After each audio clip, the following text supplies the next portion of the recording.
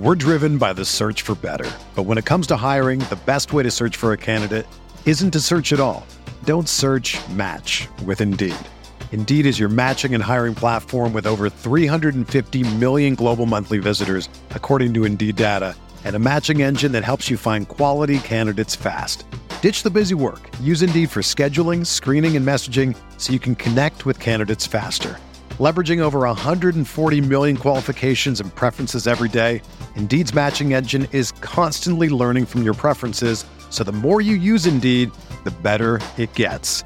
Join more than 3.5 million businesses worldwide that use Indeed to hire great talent fast. And listeners of this show will get a $75 sponsored job credit to get your jobs more visibility at Indeed.com/Blue Wire.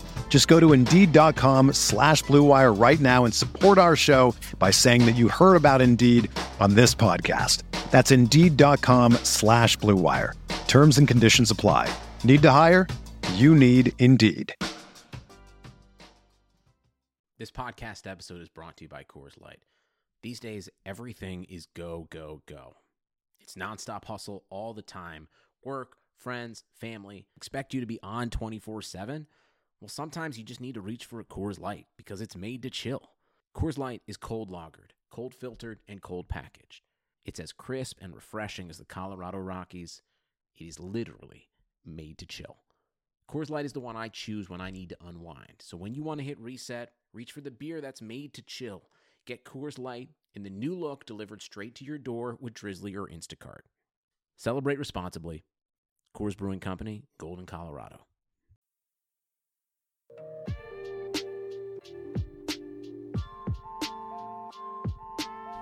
A big part of feeling good is looking good. And if you want to look good, and you do, especially this time of year with the holidays approaching, you really need to check out Indochino. Indochino is the world's largest made-to-measure menswear brand. They make suits, shirts, coats, and more, and everything is made to your exact measurements for a great fit. Plus, you get to personalize all the details, including your lapel, lining, and your own monogram. Indochino's process is simple. You choose your fabric, pick your customizations, and submit your measurements. Your package will be delivered straight to your door in 2 weeks. You can get measured and design your suit at the nearest Indochino showroom or do it all yourself online at Indochino.com. Right now, you can get $30 off your total purchase of $399 or more at Indochino.com when entering Blue Wire at checkout. Plus, shipping is free. That's Indochino.com, promo code BLUEWIRE for $30 off your total purchase of $399 or more. It's an incredible deal for made-to-measure clothing. You really have no excuse anymore to wear clothing that doesn't fit.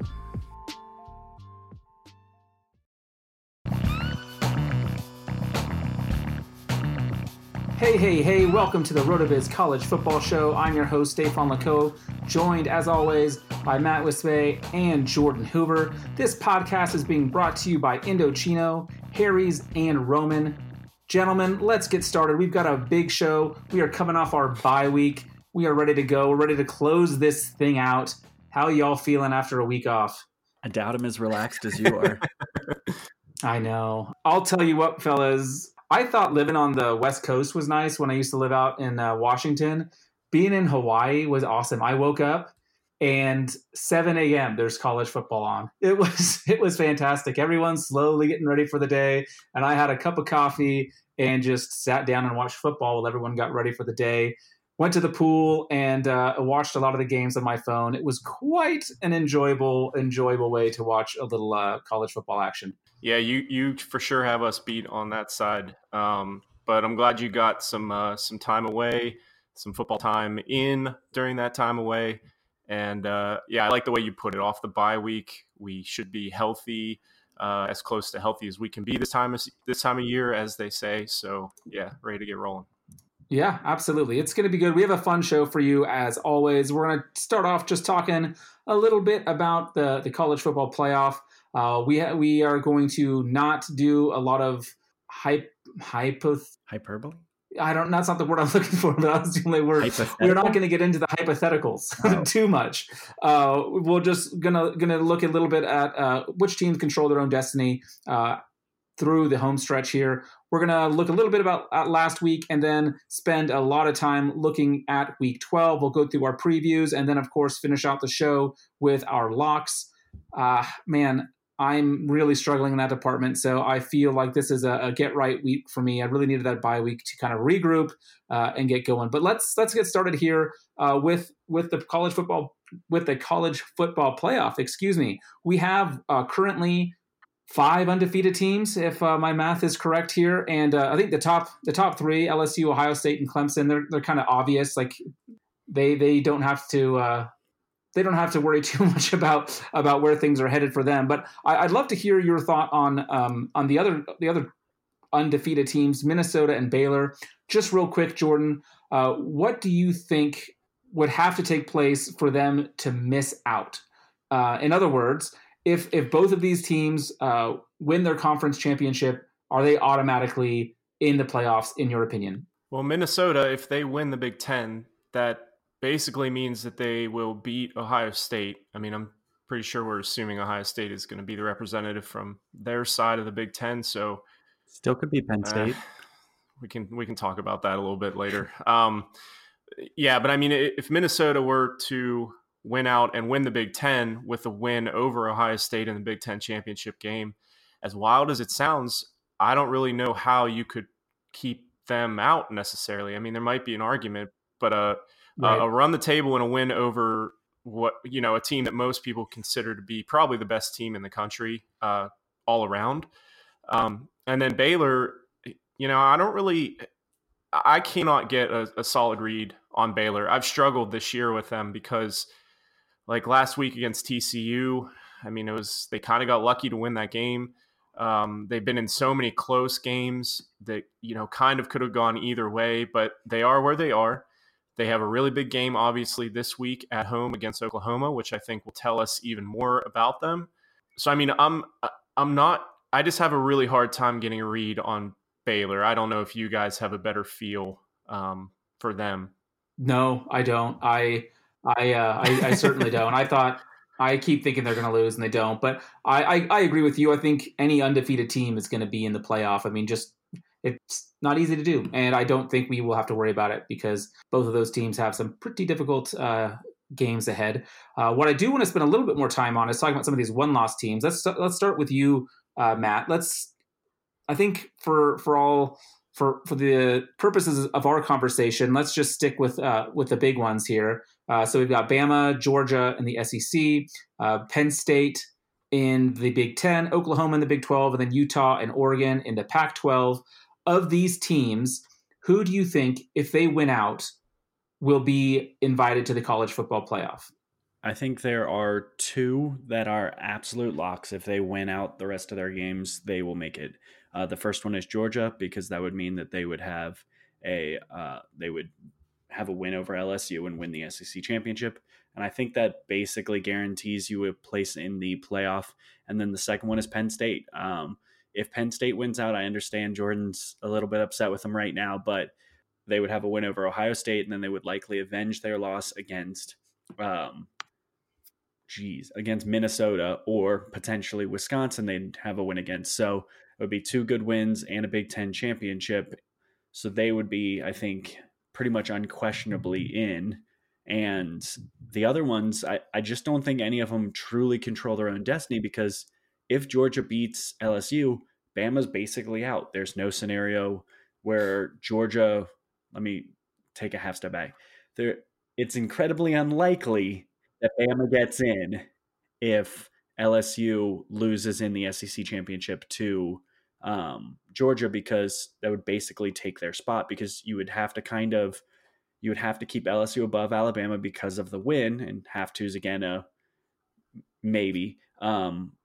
And then you put them in because they're the SEC champion. So it's kind of interesting. I think there really are only 7 teams that truly control their own destiny, even though people will come out and tell you Alabama controls their own destiny. If they win out, they're in. That's absolutely not the case. There are definitely scenarios where Alabama gets left out. Jordan, how do you see all this?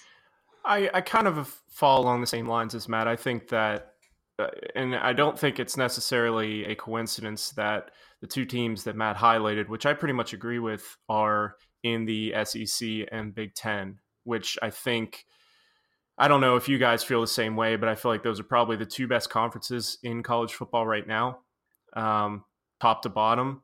They at least have they have the most elite, like truly elite teams. There are bad teams in both, but yeah. Yes. But I'm still... Unlike the ACC and Pac-12, which have no bad teams. Yeah, I mean, that kind of gets to where I wanted to go with Utah and Oregon, which I'm really intrigued by, because I've been selling Utah short, I think, for basically the entire season. And I think that, if they somehow work their way through the remainder of their schedule, win the Pac-12 championship, finish with one loss, it's going to be tough because, regardless of what people say, I do believe that there is a legitimate bias against the Pac-12.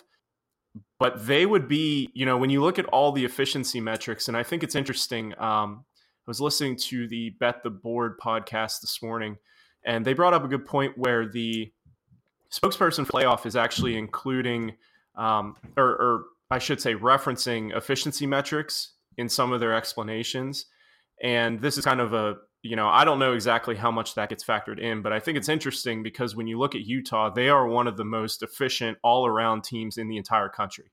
Per ESPN's efficiency metrics, they rank 8th in offense and 5th in defensive efficiency.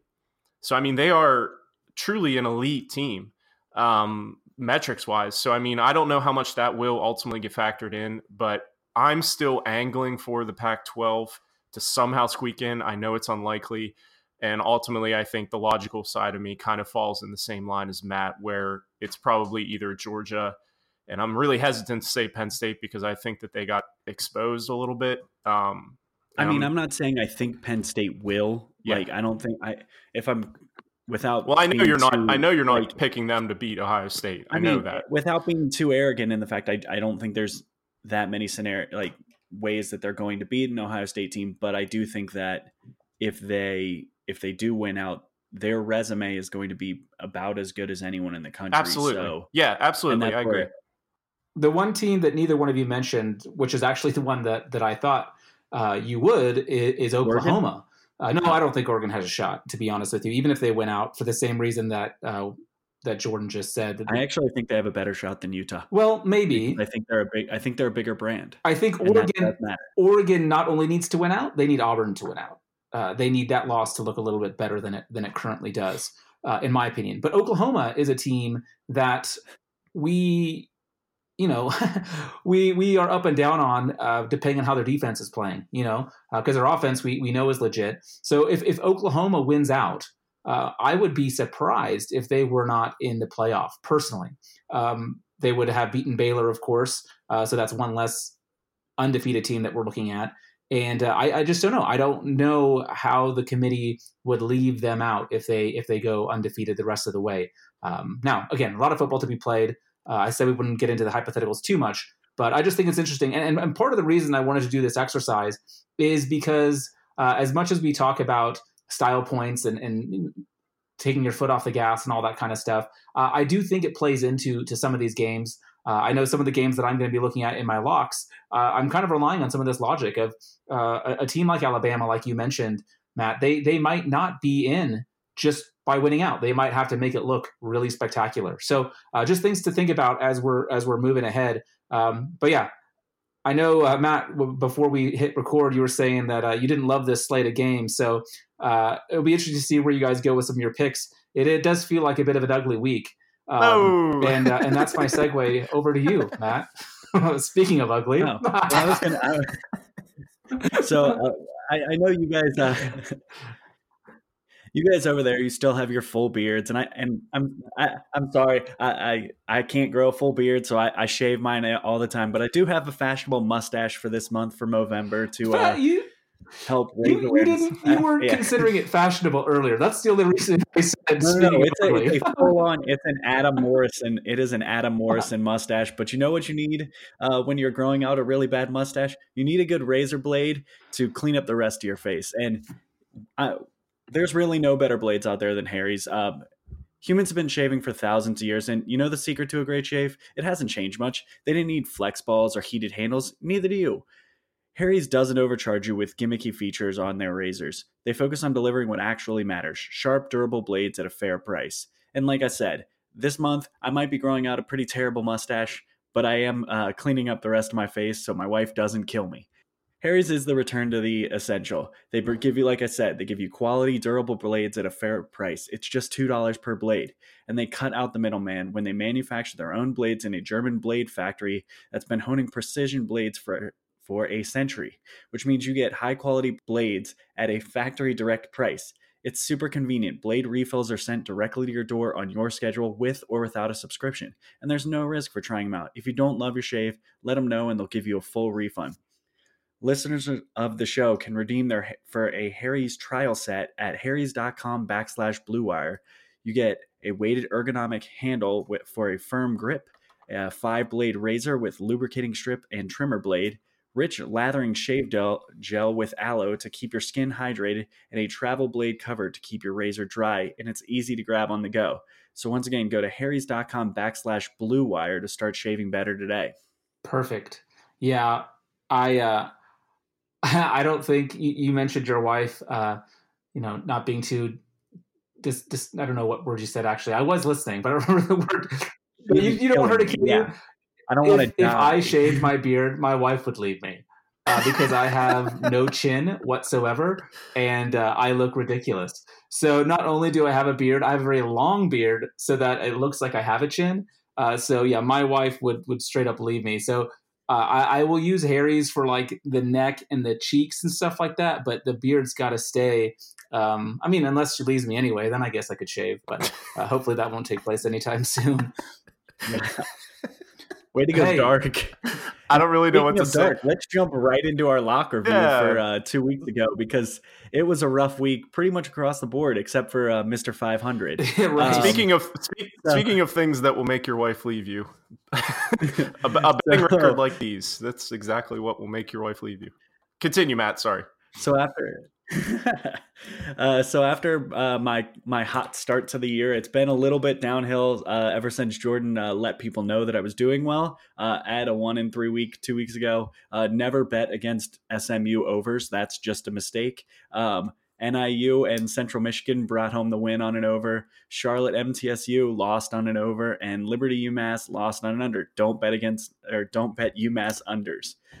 It's funny you say that. I was listening to the Cover 3 podcast, and I think that they are betting the UMass under. I think that was one of because they're playing Northwestern. Yeah.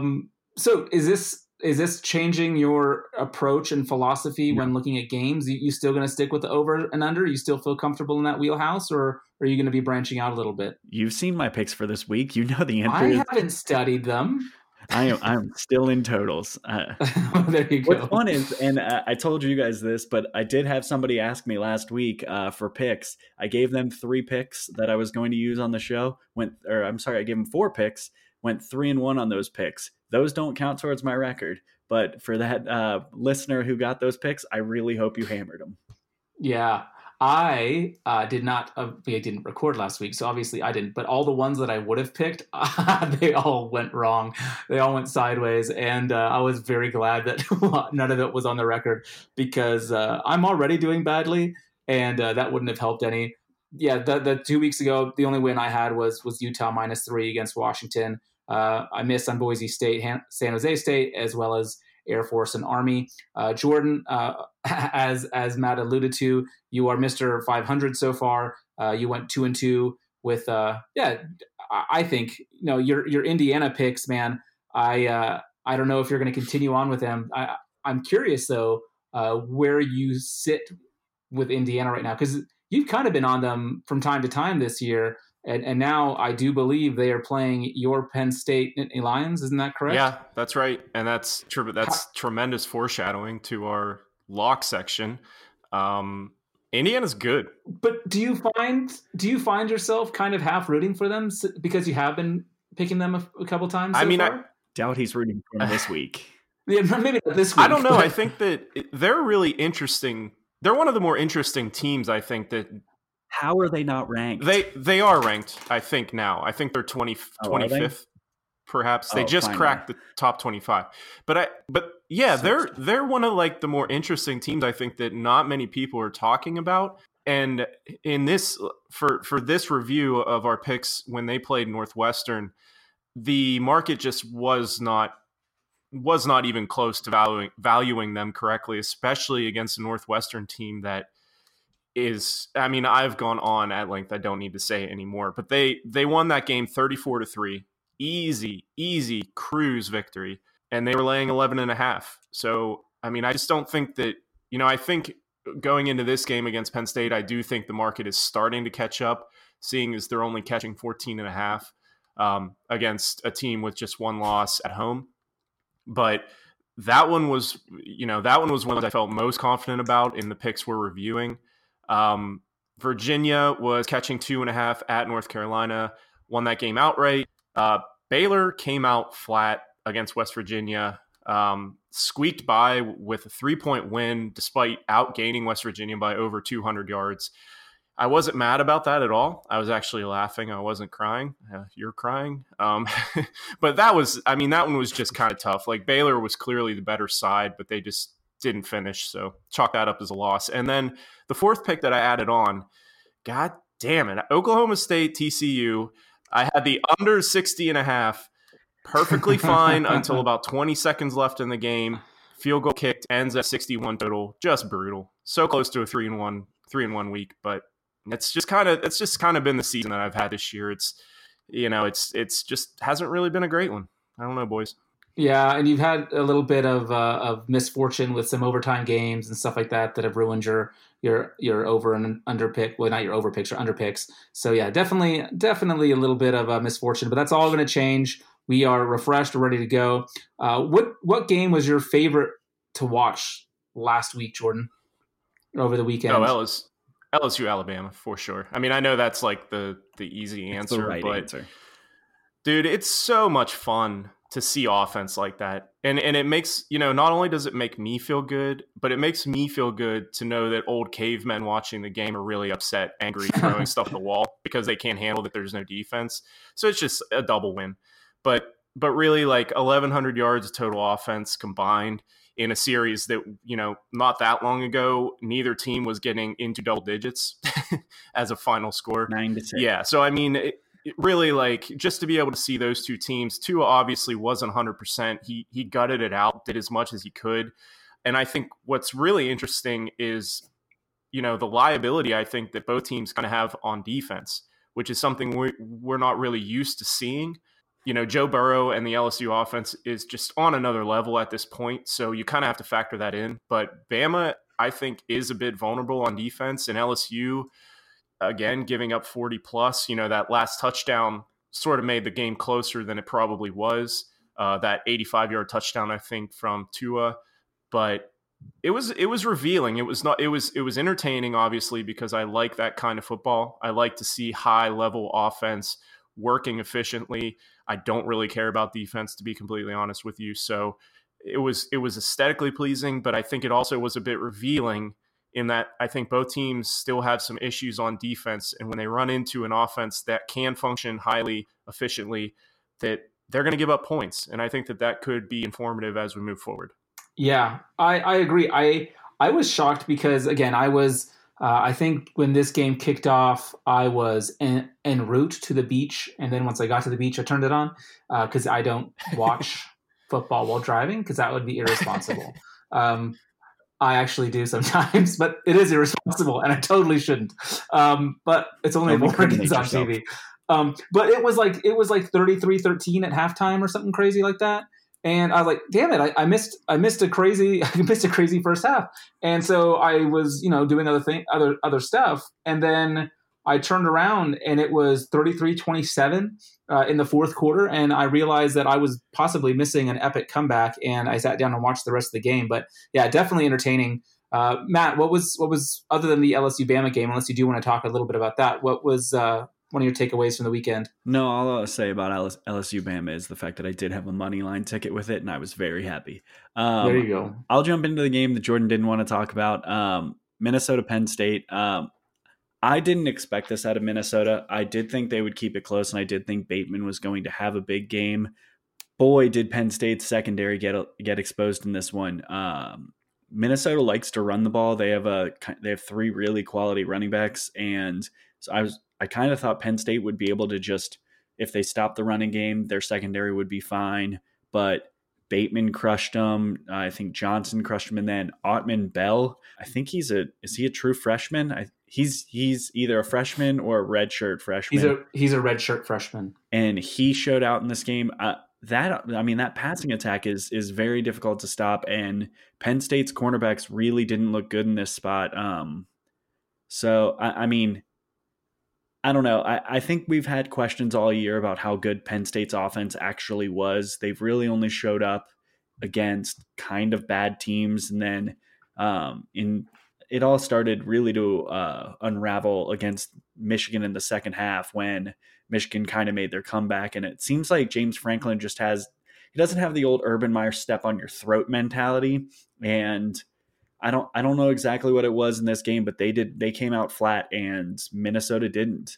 And they kind of got beat up. Now I will say in Penn State's defense, there was a pretty blatant missed PI on the final play that by Minnesota. So maybe that could have swung the game a little bit. Either way, good win for Minnesota. I'm going to be really interested in that Wisconsin game. I really hope they manage to get through their slate undefeated and get to that game, because that'll be a fun matchup of really differing offenses. Yeah, I will say, you mentioned Penn State's offense. If you would have told me they'd score 26 points against Minnesota, I would have thought that'd be enough to get the win. I thought their defense would play a little bit better than they did. As you mentioned, the passing attack was pretty on point. I think Tanner only missed 2 passes all game. I think he went 18 for 20. That's pretty unreal. The game I ended up watching a lot of was Oklahoma, Iowa State.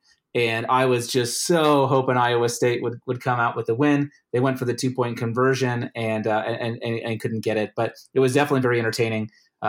Good week overall of football. Very and maybe that's just because I was watching it on the beach with a Mai Tai. I don't know, but I enjoyed it. It was fun, even looking at some snow.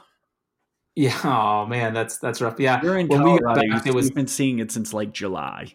Yeah, and there was snow since July. Well, just about.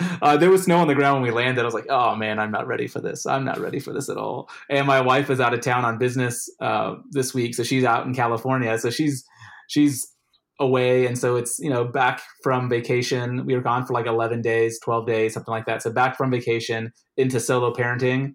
Whew, Ooh, it's been a thing. Rough landing. Hey, it's okay. It's okay. You know what's not okay, though, gentlemen, is when you don't want to talk about some serious problems that can be embarrassing to talk about at times. Talking about erectile dysfunction is not an easy thing to do. A lot of times we just want to brush it off or even blame ourselves and say things like, oh, I just lost my mojo. A lot of times we just avoid it altogether and we just say, oh, I just had a long day at work. I don't want to get into it. So, just kind of avoid the bedtime routine. You don't want to get into it all because ED can be really difficult. But with Roman, it's much easier to talk about. You can talk to a real doctor who can prescribe real medication. It's simple, safe, and most importantly, for the purposes of this conversation, it's totally discreet. With Roman, you can get a free online evaluation and ongoing care for ED, all from the comfort and privacy of your own home. The doctor will work with you to find the best treatment plan. If medication is appropriate, Roman will ship it to you for free with 2-day shipping. The whole process is straightforward, simple, and discreet. Getting started is easy. Just go to getroman.com/bluewire and complete an online visit. Erectile dysfunction used to be tough to tackle, but now there's Roman. Complete an online visit today and connect with a doctor to take care of it. Just go to getroman.com/bluewire to get a free online visit and free 2-day shipping. That's getroman.com/bluewire for a free visit to get started. getroman.com/bluewire. All right, let's transition over into looking ahead, looking into the future, and making some picks for the upcoming slate. We got some fun ones. I'm really excited to start off with this first one. We've got the Golden Gophers at Iowa. Iowa is favored by 3. I was really surprised when I saw this line. Jordan, you, however, are on Iowa here. So I'd love to hear your logic, because when I saw the line come out, I thought Minnesota would be favored, coming off a big win against Penn State. Iowa has not been elite. They have struggled this season. So give me your thinking here. Why are you picking Iowa? This is the slightest of leans towards Iowa for me. This line, I think, is obviously it doesn't feel right. I kind of agree with you guys. It seems like Minnesota should be favored here, but it's obviously a prime letdown spot after, one of the biggest wins in program history, if not the biggest, last week against Penn State. Going to Iowa for, I think it's a 4:00 kickoff. So, I mean, it's going to be a tough place. Yeah, exactly. It's basically a night game in Kinnick, which is cliche, but also real. It's a tough place to play. Again, it's a letdown spot. I really don't like Iowa very much as a team. I don't think they're especially good, but this is just a spot play, and it's just a lean. Minnesota, I think, has enough to win by double digits, but if there's a spot where they trip up, if there's a spot where they just don't look very good and end up, just barely eking out a win, but I'm going to take the home team despite laying the 3 because it's just a spot play, but it's just a lean. Yeah, see, I looked at that. I mean, I looked at the idea of Kinnick at night and the fact that this is actually, it's a blackout game for them. So the crowd's going to be into this game. Honestly, it might be one of the bigger games of the year for Iowa. The reason I'm taking Minnesota is I just think Iowa's so unathletic. I remember the game against Michigan. They should have beat Michigan, but they just... You said I was so unathletic? I thought you said I was so unathletic. I was like, ooh, we got a personal story here. I'm curious where this is going. Iowa's just the least athletic team. They don't really have anybody on the field on offense who you really have any faith is going to break off a long play. They're very reliant on Nate Stanley throwing people open. They're just not very good. And part of it is, as we saw it last week, eventually Tanner Morgan's going to find one of his receivers wide open. And even though I think Iowa's defense is potentially the best defense they played all year, I just don't see a way where Iowa's going to be able to score enough points, because I think it might only take 17 points for Minnesota to win. It's interesting. We've talked about Tanner Morgan a bit on this show, and we've talked about Stanley a bit on this show as well. I'm curious, who do you think is the better quarterback? Tanner Morgan. Oh, yeah. I have to change my opinion on him. He's been great this year, and every week that I doubt him is probably just wrong.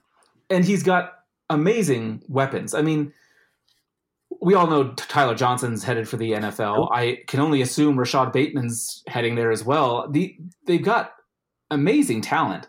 I just can't pick against it. I know it's on the road. It's not a night game. I'm pretty sure it starts at, I think, 4:00. So maybe, I don't know what time it gets dark up in Iowa. But if it's anything like here, like 4:30. Yeah. Oh, that was also brutal, coming back after daylight savings, because they don't do that in Maui. Coming back here and all of a sudden getting dark at 5 o'clock. I was like, what the hell is going on here? It's been a rough week, boys. But I like Minnesota in this spot, and they're actually just a little foreshadowing here. I'm locking this one up. I've got Minnesota +3. I feel good about it. I'll maybe give a little bit more. Well, I'll just say it now. Minnesota's covered its last 6 games. I think Tanner Morgan is really, really good. I think any deficiencies he has, his receivers can make up for. I think Rodney Smith, the running back, will eclipse 1,000 yards rushing for the year in this one. I think Minnesota wins this one fairly comfortably, and it definitely covers the 3 points. I'm going money line on them, to be honest with you, though, but not for the pick. That's going to be my bet, will be money line. My lock is just the +3. But let's get into the next game here. We've got Georgia -2.5 on the road at Auburn. Boy, I hope Auburn does this.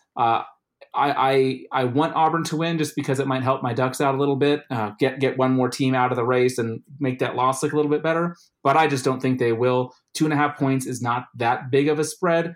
I think if it was 3.5, I'd be nervous. But knowing that Georgia just needs to win by a field goal, give me Georgia. I think this is going to be a defensive slugfest. I think scoring is going to be infrequent, and and I like Georgia to squeak it out here.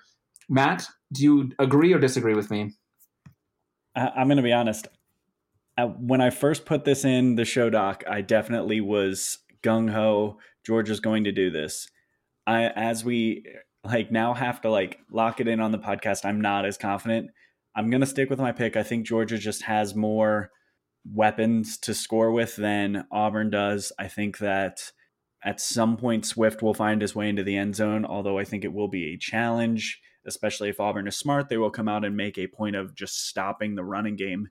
The thing that would scare me if I'm picking Auburn is basically Jake Fromm has been now kind of hearing all week that he was so terrible after last week's game, even despite the win. I wouldn't be surprised if they unleash him a little bit and give him an opportunity to throw the ball around. I just don't know if Georgia has great weapons to make this a high-scoring affair. So I think in a low-scoring game, Georgia probably pulls off a win, and it might be really by just a field goal. Well, I hate to break it to you boys, but you're both wrong. No. Again, this is a really tough decision. I'm taking the points with Auburn at home. Obviously, I would like this much more if it was at 3, but it's something that I found pretty interesting. Since 2013, when Gus Malzahn took over as head coach at Auburn, they've been a home underdog 8 times. They're 7-1-0 against the spread in that situation, beating the spread by an average of 9.8 points in those games over expectation, and they've won 5 of those games outright. This is an ideal, this is the preferred spot for Malzahn. I think he has the coaching advantage over Kirby Smart. I think this is a situation where we could see his sort of inventive play calling with the trick plays that seem to always work, even though we always talk about the trick plays that are probably coming from Gus Malzahn. They still seem to somehow work. And I think that in this type of game that's so tight, one of those plays breaking for a long touchdown could swing the entire game. Bo Nix has been better at home, significantly better at home, obviously short sample size, but it seems clear that he feels more comfortable and is more efficient when the game is at home. And I hear what you're saying. I think that Georgia is probably the more talented team basically across the board, but this just feels like a spot where Malzahn as an underdog, Bo Nix at home, getting points. Again, I wish it was at 3, but I'll take the 2.5 with Auburn at home. I have a question for you, Jordan. Sure. Last year you, and I know he played differently last year than this year. So Fromm was someone that you were really excited about last year. Has he regressed significantly? Is it play calling? Is it the league adjusting to him? What's happened to Fromm? Is he still someone that Georgia should trust, or do you think they're kind of wishing they had Jacob Eason or one of these other? Whoa, that's the QB you go with, not the one that's gonna win the Heisman? You had to know that I that did was it for you, my friend. You knew I did it for you, my friend. He's trying to trigger you, Matt. He's trying to trigger you, and he succeeded. To be honest, I still am okay on Fromm. I don't know if I'm necessarily as high as I once was, because there was a time at one point where he looked like he was on an absolute upward trajectory, and I don't know if that's necessarily the case anymore. I think that he could be a serviceable quarterback in the NFL. I don't know that we would see him be an upper echelon quarterback if we're trying to project him out to the next level. Although when you look around the league at who is starting, who knows? But is that a slam at Jeff Driscoll? Come on boy. Now, Jeff Driscoll. That's dark times. But I mean, to be honest, like if you look at his stats, this is his worst season so far by QBR or QB rating. By far his worst by yards per attempt, by nearly a full yard. And, he's still completing a 67% of his throws so far this season. So, I mean, he's still like relatively efficient, but he's just not pushing the ball down the field. And I think a lot of that has to do with the lack of established playmakers on the outside. I think if you put him in an ideal scenario, like say, for instance, Fromm took Joe Burrow's place at LSU with Joe Brady, those wide receivers, that offense, I think LSU would be clicking at nearly the same rate. And that might be blasphemy to some people, but I don't think the gap between Joe Burrow and Jake Fromm is that big. But it's really about the surrounding cast. If you put Joe Burrow at Georgia with Kirby Smart and his weapons, are we having the same conversation? So, I mean, that's kind of how I look at it. Yeah. So he's really just missing Riley Ridley. Exactly. Fight me. You mentioned Ryan Finley. This is fun trivia right here. Do you know that the NC State Wolfpack, they currently are responsible for 3 NFL quarterbacks starters? Last week's had. It's wild. It's wild. Yeah. QBU. Yeah. That's right. I mean, technically, Russell Wilson didn't end his career at NC State, but he did start it. So exactly. Yeah. Anyway, that's probably a bit more of Fromm and company that we need to talk about. But whenever we can get some Riley Ridley love in, we need to do so. Moving on. No, never. If you're curious why Matt is tilting, it's because he had Riley Ridley ranked as his number 1 wide receiver in Devy last year, and he's bitter that it hasn't worked out. Yeah, that happened. He hasn't recovered. He hasn't recovered from the Justin Fields slight. I love that you did that. That was tremendous. Tremendous. We've got Wake Forest. My mic and start cursing. Yeah, you can. Hey, you've got freedom. Land of the free, home of the brave. Wake Forest at Clemson, 34.5. That's a huge number, and you guys are not afraid of it. Matt, why are you comfortable going with Clemson with such a huge line right here, 34.5 points? Because I don't know who is going to catch passes for Wake Forest. With Sage Surratt out and I believe Scotty Washington out, they're going to be throwing to Kendall Hilton, who most people didn't know about 4 weeks ago. Clemson is most people didn't know about him 4 minutes ago. But welcome. If you're playing DFS, Kendall Hilton.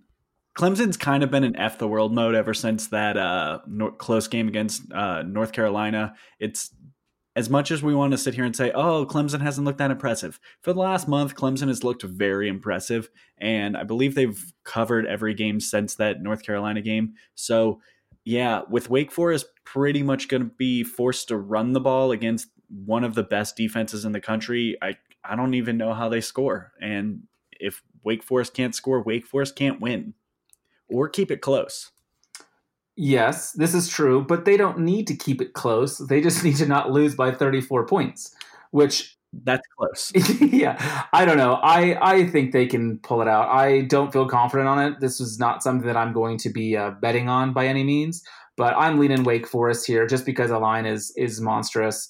And Clemson's, like you said, they have been putting their foot on the gas lately, but I don't know. We've seen disappointing performances from them this year in wins, of course, but still we've seen disappointing. And even, their last 2 games, they would have covered this, but, I don't know. I just feel like the number's too big. Jordan, what do you think? I'm going to lay it with Clemson. I understand your hesitation, and this isn't like an all-in play, but like Matt mentioned, the injuries to the wide receivers for Wake Forest are just crushing. And you have to be at full capacity to hang with Clemson at a point because their defense has completely rounded into form. Their offense is one of the best in the country. Even though they're ranked 3rd in the college football playoff rankings, I still think that they probably have a little bit of a chip on their shoulder.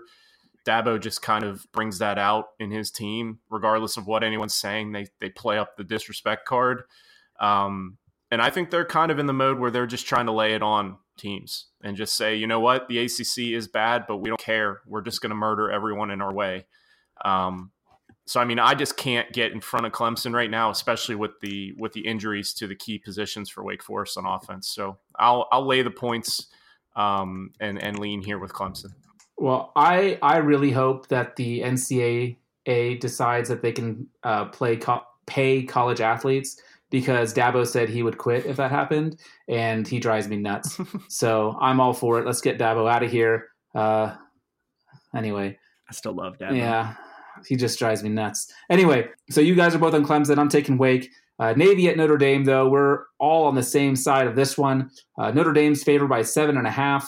I guess we're thinking that's all a bit too much. Which one of you would feel more confident? Give me a confidence level of Navy coming out and actually winning this one. How confident would you be on that, Jordan? Navy coming out and getting the W. I don't hate the money line here at all. Yeah, I think money line's in play. Yeah, and just real briefly, I don't do this very often, but a humble brag, and Matt can attest to this. I may or may not have a Navy plus 20 ticket. I forgot about that. Yeah, just a little heads up, and this is something to really keep an eye on. And I'm not going to single out what book, that's not fair, but something to keep in mind moving forward and even into next year. If you can find a book that has game of the year lines throughout the season, projecting 2 weeks out, if you feel like you have a really good read on a team and you see two teams moving in opposite directions and the number just looks wrong, those numbers are out there. So that's just something to keep in mind. I'm no expert. My records obviously speaks to that, but it's just something that I've noticed that sometimes books will put up wrong numbers on those games 2 weeks out. So it's just something to keep in mind. You took this one 2 weeks ago? A week and a half ago, I think it was. At 20. At Navy plus 20. And it's... Didn't you also have LSU like plus 8 or something on that tick? Or you were trying to parlay LSU? Yeah, on I tried to parlay those two together. Wasn't able to parlay them for some reason. I don't know if you just can't parlay futures. But again, it's just, that it doesn't necessarily pertain now because the number is what it is now, and this is what we're picking it at. But just a little bit of a disclaimer for listeners moving forward, that just something to keep an eye on. I like it. Yeah. If you're a fan of a book, you can make money getting these matchups in advance. Yeah. And with the number all the way down, and I even saw some numbers at just 7 flat. There's obviously everyone looks to be on Navy at this point, which makes me a little bit concerned picking it around a touchdown, but I'm still going to side with Navy at 7.5. I think they can keep it within that score, if not win outright. And I think my preferred play would probably be Navy money line as opposed to Navy minus 7.5, because I think they are good enough to win this game outright. And I think Notre Dame might be a little bit overinflated at this point in the market. Yeah. Anything to add, Matt? Yeah, real quick. I will say, despite the fact that everyone might think they're kind of a terrible offense, Navy ranks 22nd in offensive S&P plus. Just worth noting, they're able to score points. So. Yeah, no, that's good because it's not always been the case. This last one that we're going to look at before we get into our locks is one that I'm very, very intrigued by. If for no other reason than that both these teams they don't know how to play boring games anymore. Like everything is back and forth and close. Oklahoma minus 10 at Baylor. Whew, it's a fun one. And if you would have told me at the beginning of the year that we'd be looking at this line at minus 10 and you guys would be on Baylor's side, I would have said you guys were crazy because y'all were loving Oklahoma to start the year. What happened, Matt? Is this more about Baylor for you, or is this a little bit of loss of faith and trust in Oklahoma? It's a little bit of lost faith in Oklahoma. I haven't really been impressed with them in about 3 or 4 weeks. Ever since the dominating Texas performance where their defense kind of showed out, Oklahoma really hasn't been that impressive. They've got the inability to step on your throat kind of mentality. They should have run Iowa State off the field. They get a little lackadaisical in these games, and Baylor does have some dudes. Denzel Mims should be on an NFL roster very soon, and he's out. He will probably find success against this Oklahoma team. I do think Baylor's defense is legit and will be able to slow down Oklahoma enough times that they will be able to keep it within 10. I do still think Oklahoma wins it on the field, but home dog catching double digits, it's just too good a spot. Jordan, anything to add? Yeah, I agree with Matt, and I think that Baylor can kind of play up the disrespect card a little bit in this situation with their record and where they're being ranked right now in the college football playoff. So I think that's just added motivation onto team that has everything out in front of them when you look at their record and what they can potentially do. So, I mean, I think this is a good spot for Baylor. And like Matt said, catching double digits at home, probably going to be an ugly game. And yeah, so I'll take the 10. So I just peeked ahead at y'all's locks to see if this was in there, and it's not. I'm surprised that both of you, it sounds like you both feel fairly comfortable and confident that Baylor will be able to hang in there. My guess would be the only way they do that is if they slow this game down. I don't think they're going to be able to keep up in a shootout. So I was looking to see if either of you guys were playing the under, because the over-under is 67.5, which if you think Baylor's going to stay close, I'm guessing you're thinking that number is too high. Or am I reading way too much into this and I just need to slow it down and not overanalyze? No, you're not wrong at all. I don't have that as one of my locks, but I do think that if the game goes the way that I kind of see it going, I do think that under is absolutely in play at 67.5. That's absolutely a good spot. All right. By you. Yeah, I think OU does run away with this one. I think they realize they have a lot to prove. This is kind of the what I was mentioning earlier on in the show, just looking at what teams need to do to get in. OU can't just win out and assume that they're going to win to get a spot in the playoff. They need to start winning with a little bit more conviction. I think that starts this week. It's a big game. It's one that everyone's going to be tuning into. I'm pretty sure game day is there. I think Oklahoma puts on a show. I don't think Baylor's going to be able to keep up. I think it might be close in the first half, and people might be wondering if OU is going to trip up. But I think by the end of the game, they pull it out and end up winning by two touchdowns. So I'm going with OU, but I'm not locking it up. I don't have that much confidence, and I don't feel very comfortable with the over/under either, because I do think Oklahoma might just start pouring it on. So we'll see. And I think Baylor could. They could try to establish the run, and we've seen what happens when teams do that against Oklahoma. You can't run if you want to hold on to the ball and run out the clock. Don't do it by running the football, because you're going to score an 80-yard touchdown in 36 seconds against this OU team. They just can't stop anything. So, yeah, that's my take. Before we jump into our locks, though, I do want to let you guys know about some of the other great podcasts we have at RotoViz. There's two that I wanted to highlight this week. One of them's Fantasy Football Report with Blair Andrews and Hassan Rahim. It is on. They record Sunday nights during the big games. They go over everything fantasy football related and kind of give you their take for the week ahead and what it means moving forward. So definitely check that out if you're into fantasy football. Very interesting. And then, of course, we have the Dynasty Command Center with Curtis Patrick and Travis May, where they look at all things fantasy football, but kind of with a lens on Dynasty and looking at what you might be doing with some of your rookies and guys yet to be drafted. It's a great podcast. Both of these shows are super entertaining, funny guys. Definitely check them out. They are on the RotoViz main feed, but they, of course, also have their own channels. So check out the RotoViz podcast that we have for you. We've got like 10 or 11 different shows for you coming out every week. So do be, getting all the content you can from RotoViz. It is good stuff, and it will help you be successful in whatever ventures you are looking to be successful in. Unless you listen to my locks, that is. Then you will struggle. However, Matt can lead you to victory. Yep. Matt, give us your favorite, most confident pick of the upcoming week. See, now I'm not as confident in any of my picks this week, so thanks. I didn't like this slate very much, but the first one that came to mind was Penn State, Indiana over 54.5. Neither one of these teams is actually a great over team. They're about 500 on both sides. But Indiana in road games is 3-0 on overs this year, and Penn State is 3-2 on overs at home. What really makes this stand out to me is why I like it on the over is that both of these teams are ranked in the top 15 of offensive S&P plus. And I did think that Penn State's defense kind of got exposed in the way that you can beat them, and that was through the air. Indiana has scored over 30 points in 6 straight games, and they pass the ball more than 50% of the time, which is where I thought that team would be able to find success against their defense. So I think Indiana is going to keep this game a little bit closer than Penn State fans are comfortable with, and I think it turns into a little bit of a shootout. Jordan, I know you have a play on this game. Why don't you let us have it? Yeah, so piggybacking on what Matt just said, I'm taking Indiana getting 14.5. we already talked about this a good bit during the show, but like Matt said, I think that Penn State's secondary is a bit of a liability. Indiana does not have the same caliber of playmakers as Minnesota, but I do think that they have enough outside and a very balanced cast of wide receivers. And I think Peyton Ramsey can do enough.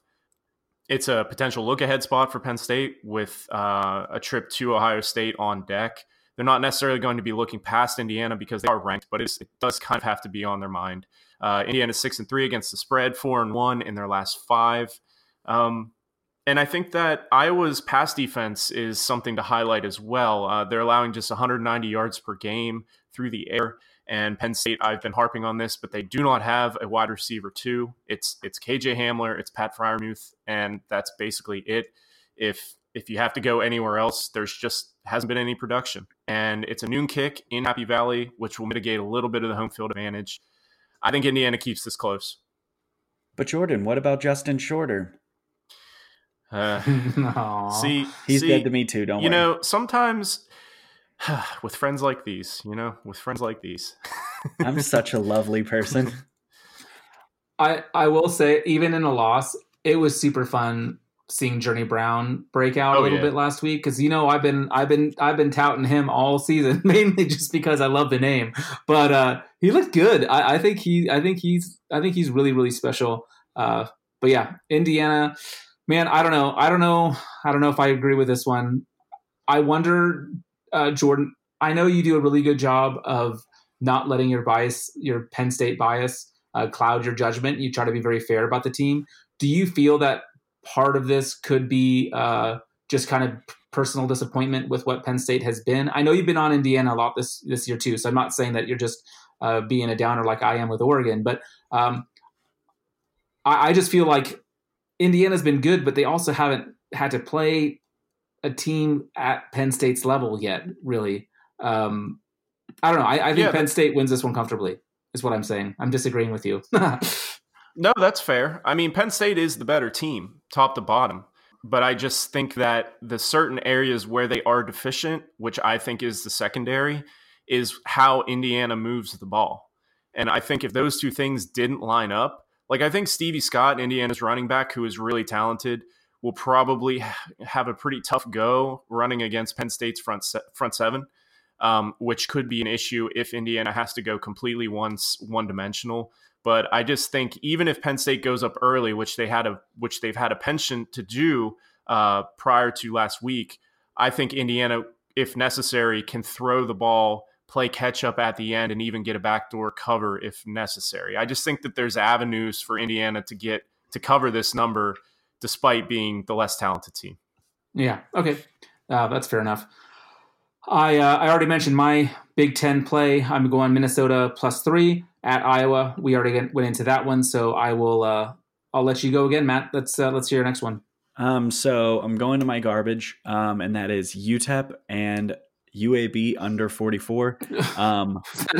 That is so gross on so many levels, Matt. Those are both two disgusting teams, and you're taking the under. I love it. They're a combined 10-7-1 on unders this year. They both run the ball over 55% of the time, which means that clock will keep on moving. And both these teams rank in the bottom 20 of offensive S&P Plus. It's going to be a sweat because it's in the low 40s, but it's a fun one. Are you going to watch? No. Dear God, no. Because that would be just, make my eyes bleed. Check that score probably 3 times, hopefully once at halftime to make sure the pace is still in my favor. One more time, probably midway through, and then one time like way late in the evening. There you go. All right, Jordan, let's hear your next one. Sure, I'm going to take Washington State laying 10.5 at home against Stanford. And this is kind of a highlighted spot for Stanford's secondary, where they've sustained some really significant injuries at corner and at safety, including Paulson Adebo, who is one of the better cornerbacks in the country. And this obviously plays right into what Washington State wants to do: air raid offense, continually taking shots into the secondary. I think Stanford could be vulnerable there. Stanford off of a tough loss against Colorado, where they just scored 13 points against a bad Colorado defense. I mean, Colorado ranks 105th in defensive efficiency. KJ Costello I think has been ruled out, which means Davis Mills will get the start at quarterback, which Mills has actually been better than Costello this season. But I don't even know if Mills is 100%. I know he's been dealing with a hamstring injury. And under Mike Leach since 2012, the Cougars are 19-14-0 against the spread as a home favorite with an average margin of victory of 21 points. I think this kind of lines up for a bit of a steamroll here for Washington State. So I'll lay the 10.5. There you go. Hopefully Leach doesn't berate his berate his squad anymore. He's been pretty ruthless this year. It is a volatile situation. I will give you that. And that does give me a little bit of pause just because Washington State's been kind of erratic all over the place. But it just feels like the injuries to Stanford in the very area where Washington State wants to attack feels like it's lining up.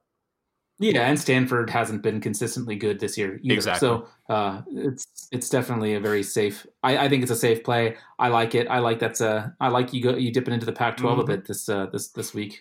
It's kind of fun. My one is another one that when I saw the line, I kind of had to do a double take because I was a little bit surprised. Alabama minus 17.5 at Mississippi State. I think. Do you like this number with Mac Jones? I like this number with me at quarterback, man. Actually, that's not true. I can't throw, but just because of a shoulder injury that's been nagging me for so long. Yeah. No, I don't care who they're sending out there.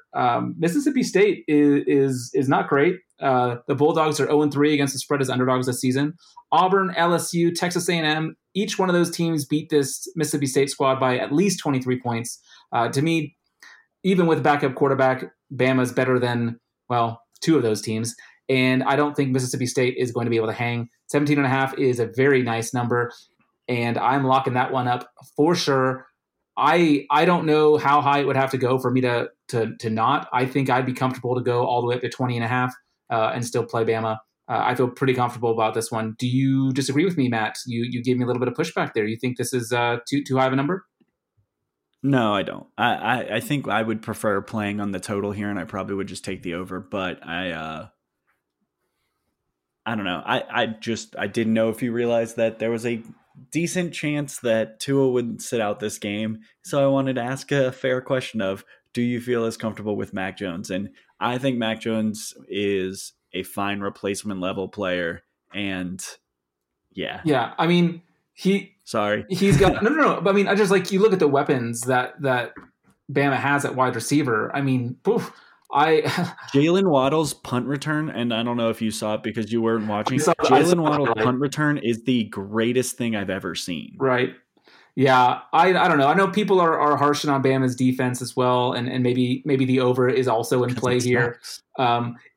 It's not a Bama defense that we're accustomed to, but it's still better than I think it's still good enough to stop Mississippi State from putting up too many points. I think Bama rolls. Anyway, let's go to, you've got a couple still on the slate here, Matt. Let's hear your next one. I'll go with another gross one. Arkansas State, Coastal Carolina, over 60.5. They're a combined. This one I'm a little less confident in than I am UTEP and UAB. They're both in the bottom 33 of defensive S&P plus. They're both averaging around 30 points a game, so not as high as I normally would like in this type of spot, but they're a combined 10-8 on overs. Coastal Carolina is 3-1 on overs on the road. Just think this one turns into a bit of a shootout because the defense is Yeah, I feel like you've played Coastal Carolina a couple times in overs. I have. And it seems to work out for you. So I like it. These random ones are ones that I really get a kick out of, especially overs. I don't like unders as much. They seem really boring and not fun. But, I mean, they work out for you too. But the overs I can get behind because I like seeing points, just like Jordan was saying earlier. Jordan, let's get back into the Pac-12. Yeah, I'll close mine out with Utah laying 21 at home against UCLA. And this number looks big, especially for in-conference play, a UCLA team that has been trending upwards, I think, over the last couple weeks. Joshua Kelly is a really good running back for them. He's been playing really well lately. But I kind of touched on how, based on the metrics, Utah is one of the most complete teams in the country. UCLA has scored 31 points or more in each of their last 4, but have done so against defenses with an average efficiency rank of 81st. So they haven't necessarily been playing stellar defenses, and this is obviously a huge step up on the road in one of the tougher places to play in the country against one of the better coaches, I think, in the country. And I think that's where altitude could play a factor here. UCLA coming from obviously Los Angeles, going up to Salt Lake City, major altitude advantage. And I think that could especially play out in the second half, where it wouldn't necessarily surprise me if UCLA keeps it relatively close for a while, but I think that Utah could potentially pull away near the end and cover this number. Zach Moss is another just underrated running back. When you watch him, he's an incredible running back to watch. He's so good at football. And Tyler Huntley, I think, is finally maybe 100% healthy. He's been dinged up basically the entire season, but when he's on, he is one of the most efficient throwers in the country.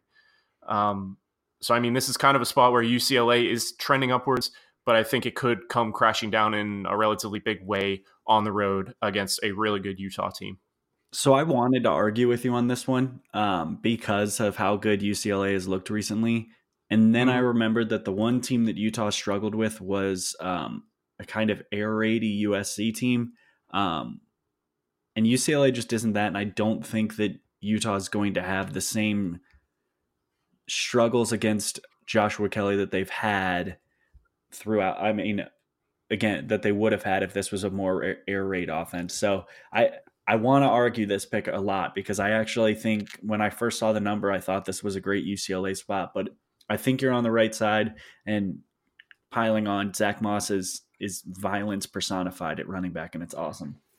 Yeah, and Utah also, they've got a lot to play for. They want to be in the playoff, and they're not going to do it by squeaking past teams like UCLA. So I think they have a lot to play for. I think it's a good call. It's the number's a bit bigger than I'd like, so that's why it's not on my slate. But I'm glad it's on yours, and I will be interested to watch. I'm also hoping Utah wins out and until they face Oregon in the Pac-12 championship. So I'd love to see it.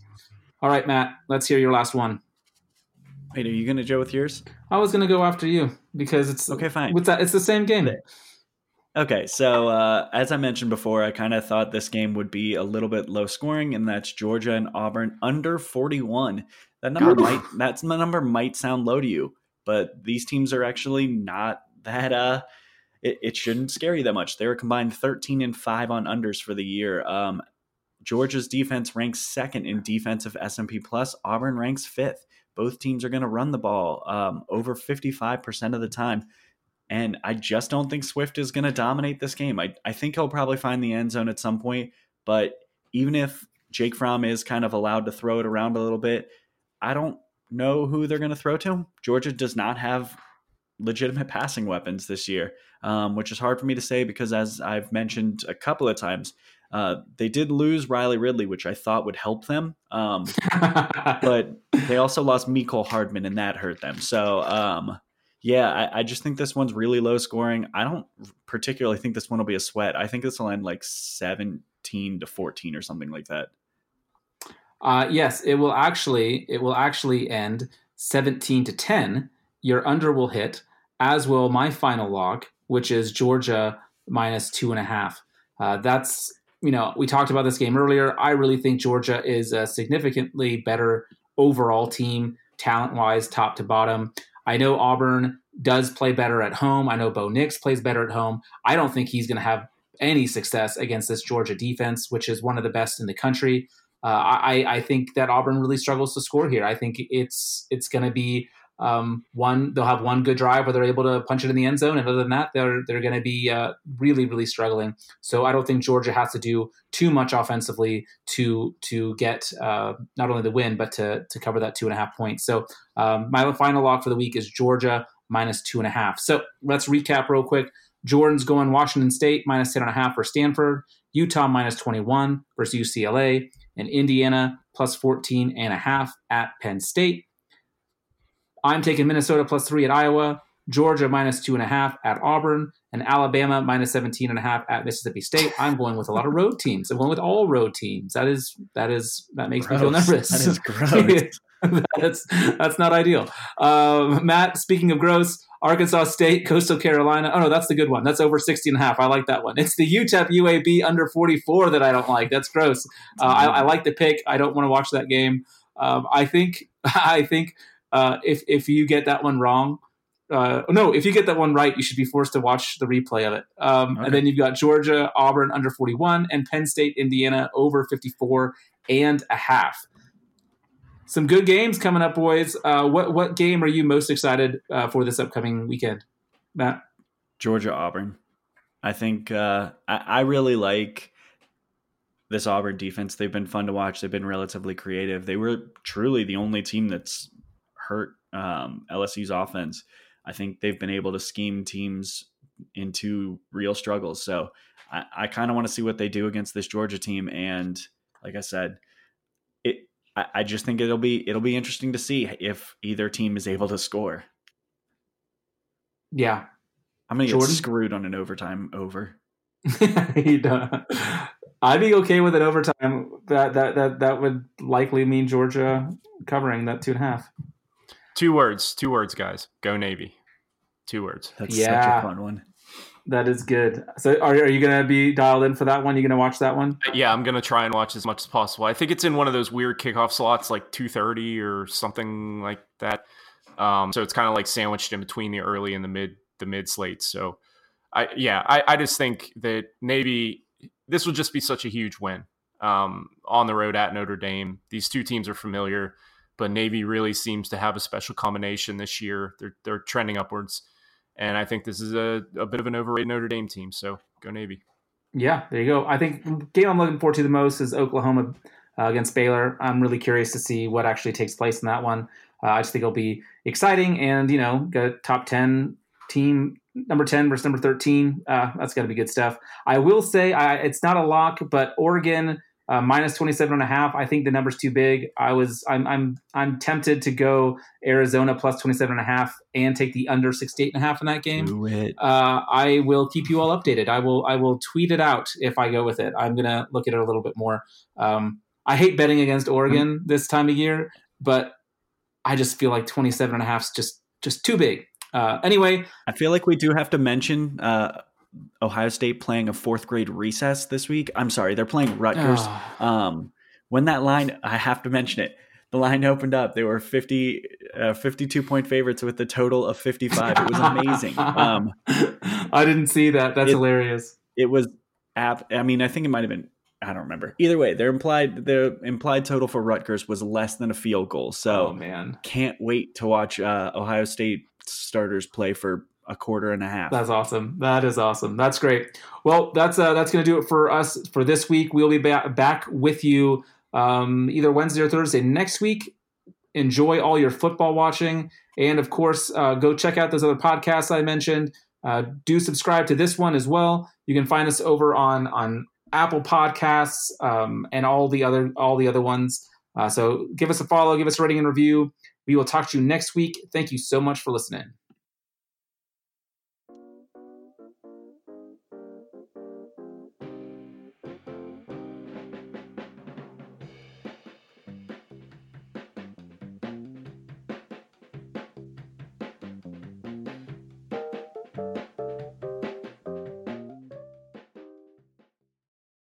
Sugar Ray Leonard, Roberto Duran, Marvelous Marvin Hagler, and Thomas Hearns. Legends, whose 4-way rivalry defined one of the greatest eras in boxing history. Relive their decade of dominance in the new Showtime sports documentary, The Kings, a 4-part series premiering Sunday, June 6th, only on Showtime. Whether you're a world-class athlete or a podcaster like me, we all understand the importance of mental and physical well-being and proper recovery for top-notch performance. That's why I'm excited that Unified Healing is sponsoring podcasts on the Blue Wire Network. Unified Healing is a new and super innovative global network of wellness centers powered by Energy Enhancement System, or EE System. If you haven't heard of the EE System yet, then you'll want to listen up. This technology promotes wellness, deep relaxation, purification, and rejuvenation. Wherever you are across the globe, access to a center is easy and affordable. Interested in experiencing the EE System technology for yourself? Go to unifiedhealing.com/bluewire to learn more and find a center near you. That's unified, UNIFYD, healing.com/bluewire. No material or testimonials on the Unified Healing website are intended to be viewed as medical advice or a substitute for professional medical advice, diagnosis, or treatment. Always seek the advice of your physician or other qualified healthcare provider with any questions you may have regarding a medical condition or treatment and before undertaking a new healthcare regimen, including EE system.